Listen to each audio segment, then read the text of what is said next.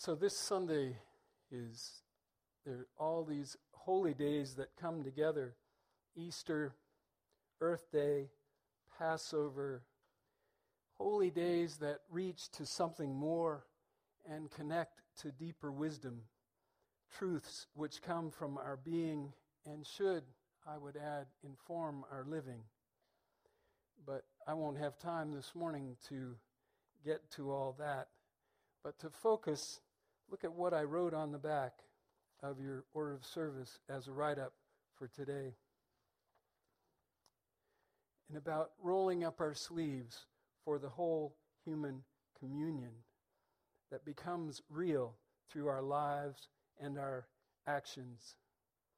I wrote that several weeks ago, but this week took that preparation and placed it into its own reflections, ones I'm still working with and seeing with new eyes. So let me begin with the beginning of the week. Monday was my day off. It was also the day that the roof of the Cathedral of Notre Dame burned. Throughout the afternoon, I checked the news several times, hoping to see that fire was under control, only to see that it kept burning. It was too painful and sad for me to watch at any length of time. The image of the spire collapsing etched itself in my mind's eye, so that the next day, as I was stopped at the light at King and Fourth, I looked up and I noticed the steeple at First Presbyterian for one of the first times. I drive that and I never see it. But as I saw it, I flashed to it on fire and crumbling to the right. When the fire at Notre Dame was finally brought under control, the heartening news, not really good, but heartening, was that almost all of the art and relics had been saved, no one was seriously hurt, and the integrity of the cathedral was undamaged enough to rebuild. Nothing can bring back what was consumed in the flames. It was lost forever. I heard French philosopher Bernard-Henri Lévy say that the roof can be rebuilt, but that the feel of 800 years of history is gone. He spoke about the spirituality and quantity of beauty embedded in the wood of the roof that was destroyed and cannot be replaced. The spirituality and quantity of embedded beauty. We are not conscious of that quantity of embedded beauty. I went back and, I was driving and just caught pieces of it, so I went back and listened to, I think it was Here and Now, and the interviewer, Jeremy Hobson, said, "How could this happen?" And Henri Lévy said, "It happened because," and he says it in this wonderful, deep French accent, which if you've ever been to a French bakery run by people from France, it makes the truffles taste that much better. But he said it in a way that just made it settled in. He said it happened because we did not take care enough. The emphasis on care. And at the moment I thought, no, it was really just an accident. It was more an accident. But then I saw how my thinking, just an accident, which it was. I thought about that and how that allows us to move on. Because even the accident happened. And it happened as a result.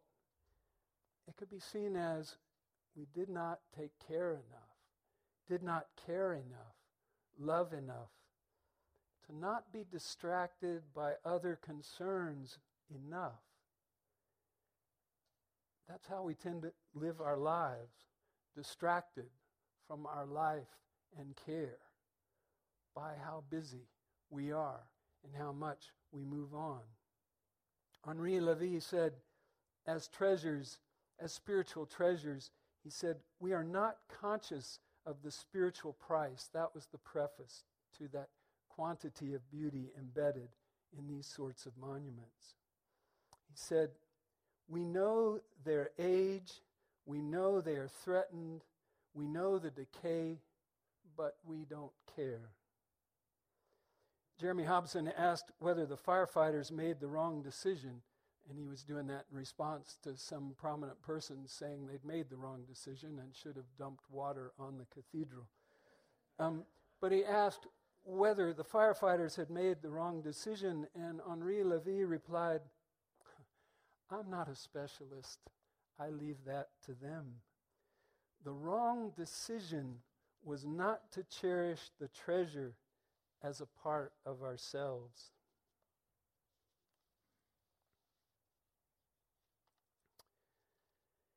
I remember how in graduate school, when I was doing my PhD work in ecology and evolutionary biology, I took a break and I took a writing class. And there was this essay that I worked on a long time, a draft, to try to discover what I was trying to say. And it came back to me this week.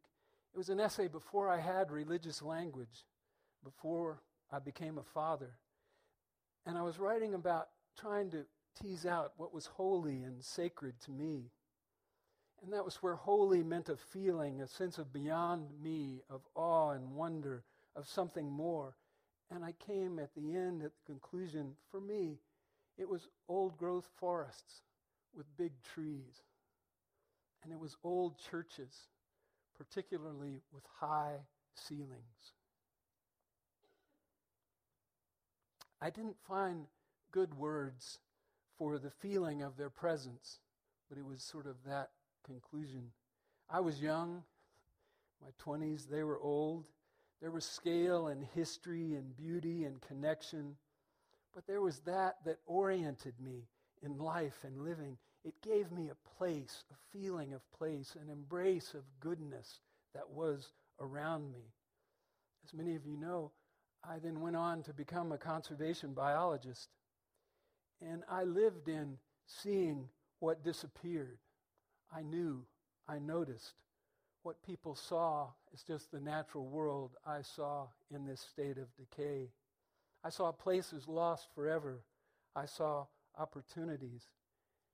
Henri Levy, that concentration of beauty embedded. I knew that we did not care enough. I even compared species extinction and habitat loss.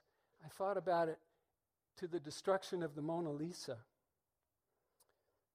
What if that were lost forever? I knew that people didn't care about butterflies or woodpeckers or longleaf pine disappearing enough to respond. They just went on living, and that happened all around them. But I thought they would respond. They would respond to the loss of great works of art.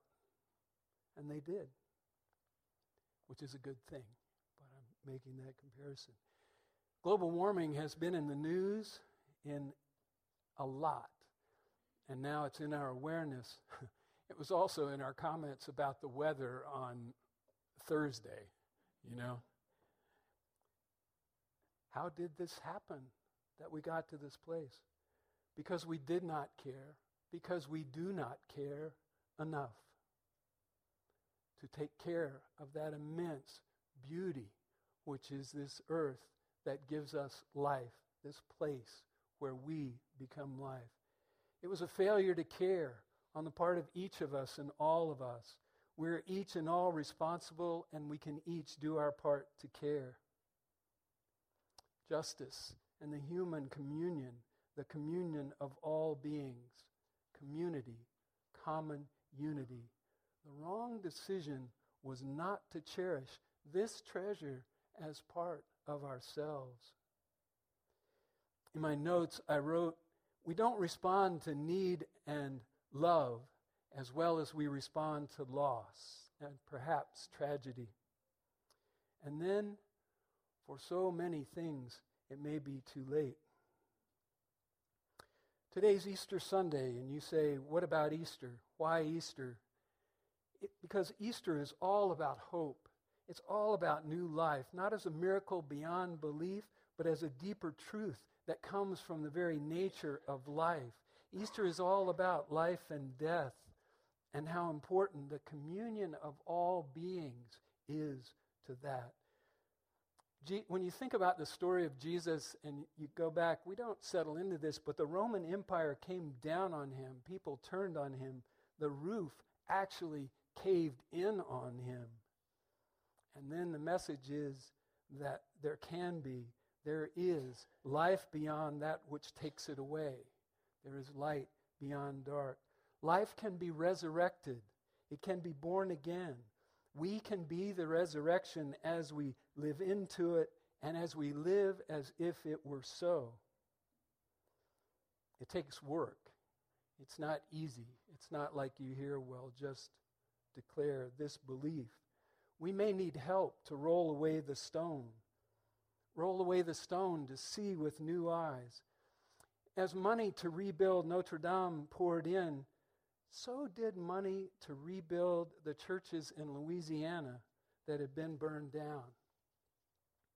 I hadn't made that connection. I hadn't seen that. I hadn't thought of giving money. I hadn't thought of helping to restore them. My own failure to care. Here I am working at what Scott Hardin-Neary calls the intersection of spirituality, compassion, and justice. And I would add responsibility, and I hadn't seen that. I hadn't made that connection. The stone rolled away.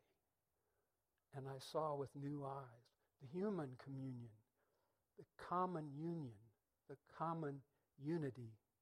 In the last few weeks of my own life, I have seen love and hurt and pain and life with new eyes in many different ways. And part of that is that the weather has changed and my depression of winter has lifted some. There's also my upcoming retirement. It keeps rolling stones away from the pile as I am forced to let go and look differently. What Easters are there for you? What stones need to be rolled away? And then after the stone rolls away, there is the being, the resurrection. Stepping into the new light and insight. There is that work of becoming, taking care of the new life before us. I thought about this, and you realize that the stone rolled away, but Jesus had to step out of the tomb, as the story goes. But he had to step out of the tomb and into his new life. He didn't know what that was going to be like. He had to do that work to then become that new presence. The insight means very little if the action doesn't follow. Think about Passover. Passover says that escaping exile from not living fully is not easy. You can't wait for the right time for the bread to rise. You can't wait until it's comfortable. You have to step beyond habit and into new life. What Bernard-Henri Lévy said about monuments, historical treasures, applies here. He said, you have to take care of them as you would a child, as you would a baby. This is what we have to relearn. Care of and for life is the life and living we have to resurrect. I had a side note that it's sort of at this moment that Easter comes round to Christmas. If you think about it. New life has to be cared for to keep on living and to grow into being. Remember the big old southern red oak that once stood on the other side of the parking lot? Remember that? It was here when I first came, and there was a lot of talk about taking it down because it was a threat to cars. It had a rotten limb in the center. But we managed to make the case, no, let's don't cut it down. But its roots were confined. It had been captured by the parking lot. And I bought hoses so that they would stretch from the office, and I watered it during the years so that it would have extra water. Well, that only went so far, and this year we cut it down. I counted the rings in the center of the tree. It was 175 years. Think back the history of when that began. Think back in the history of the roof in Notre Dame. 800 years that was cut from oak forest that I imagine still grew in France as old-growth trees to become a part of that cathedral. Remember, too, the log cabin. The top from the white pines fell on it in a storm. And so we said they're dangerous. I mean, it was time. I'm not making a case for not. So we cut them down. And then we raised the log cabin. We took it down. Stephen Cephalou shares that and I got permission to share this, that when they drove up the first day when the log cabin was down, Maggie and Sawyer in the car, Maggie looks up and goes, seeing it's not there, goes, "Whoa, Miss Vicky's gone too far this time."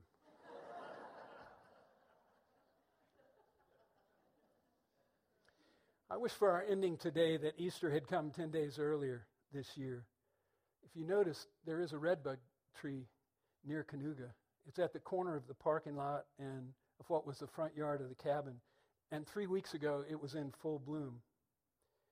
Again, I don't think I ever really noticed it before amidst the pines. Now it stood out in bright splendor, its beauty announcing the love welcomes all message just beyond.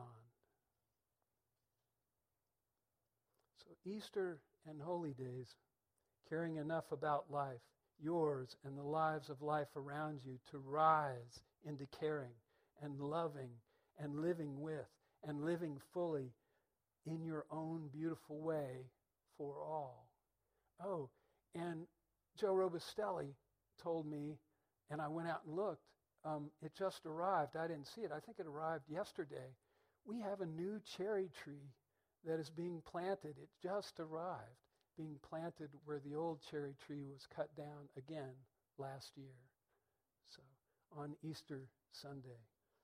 So this Easter, this Earth Day, this Passover, arise in body or in spirit. Be newly alive. Be newly alive for the you need to be and that the world needs you to be. Take good care. Take good care. Do your part to care. And then be good care.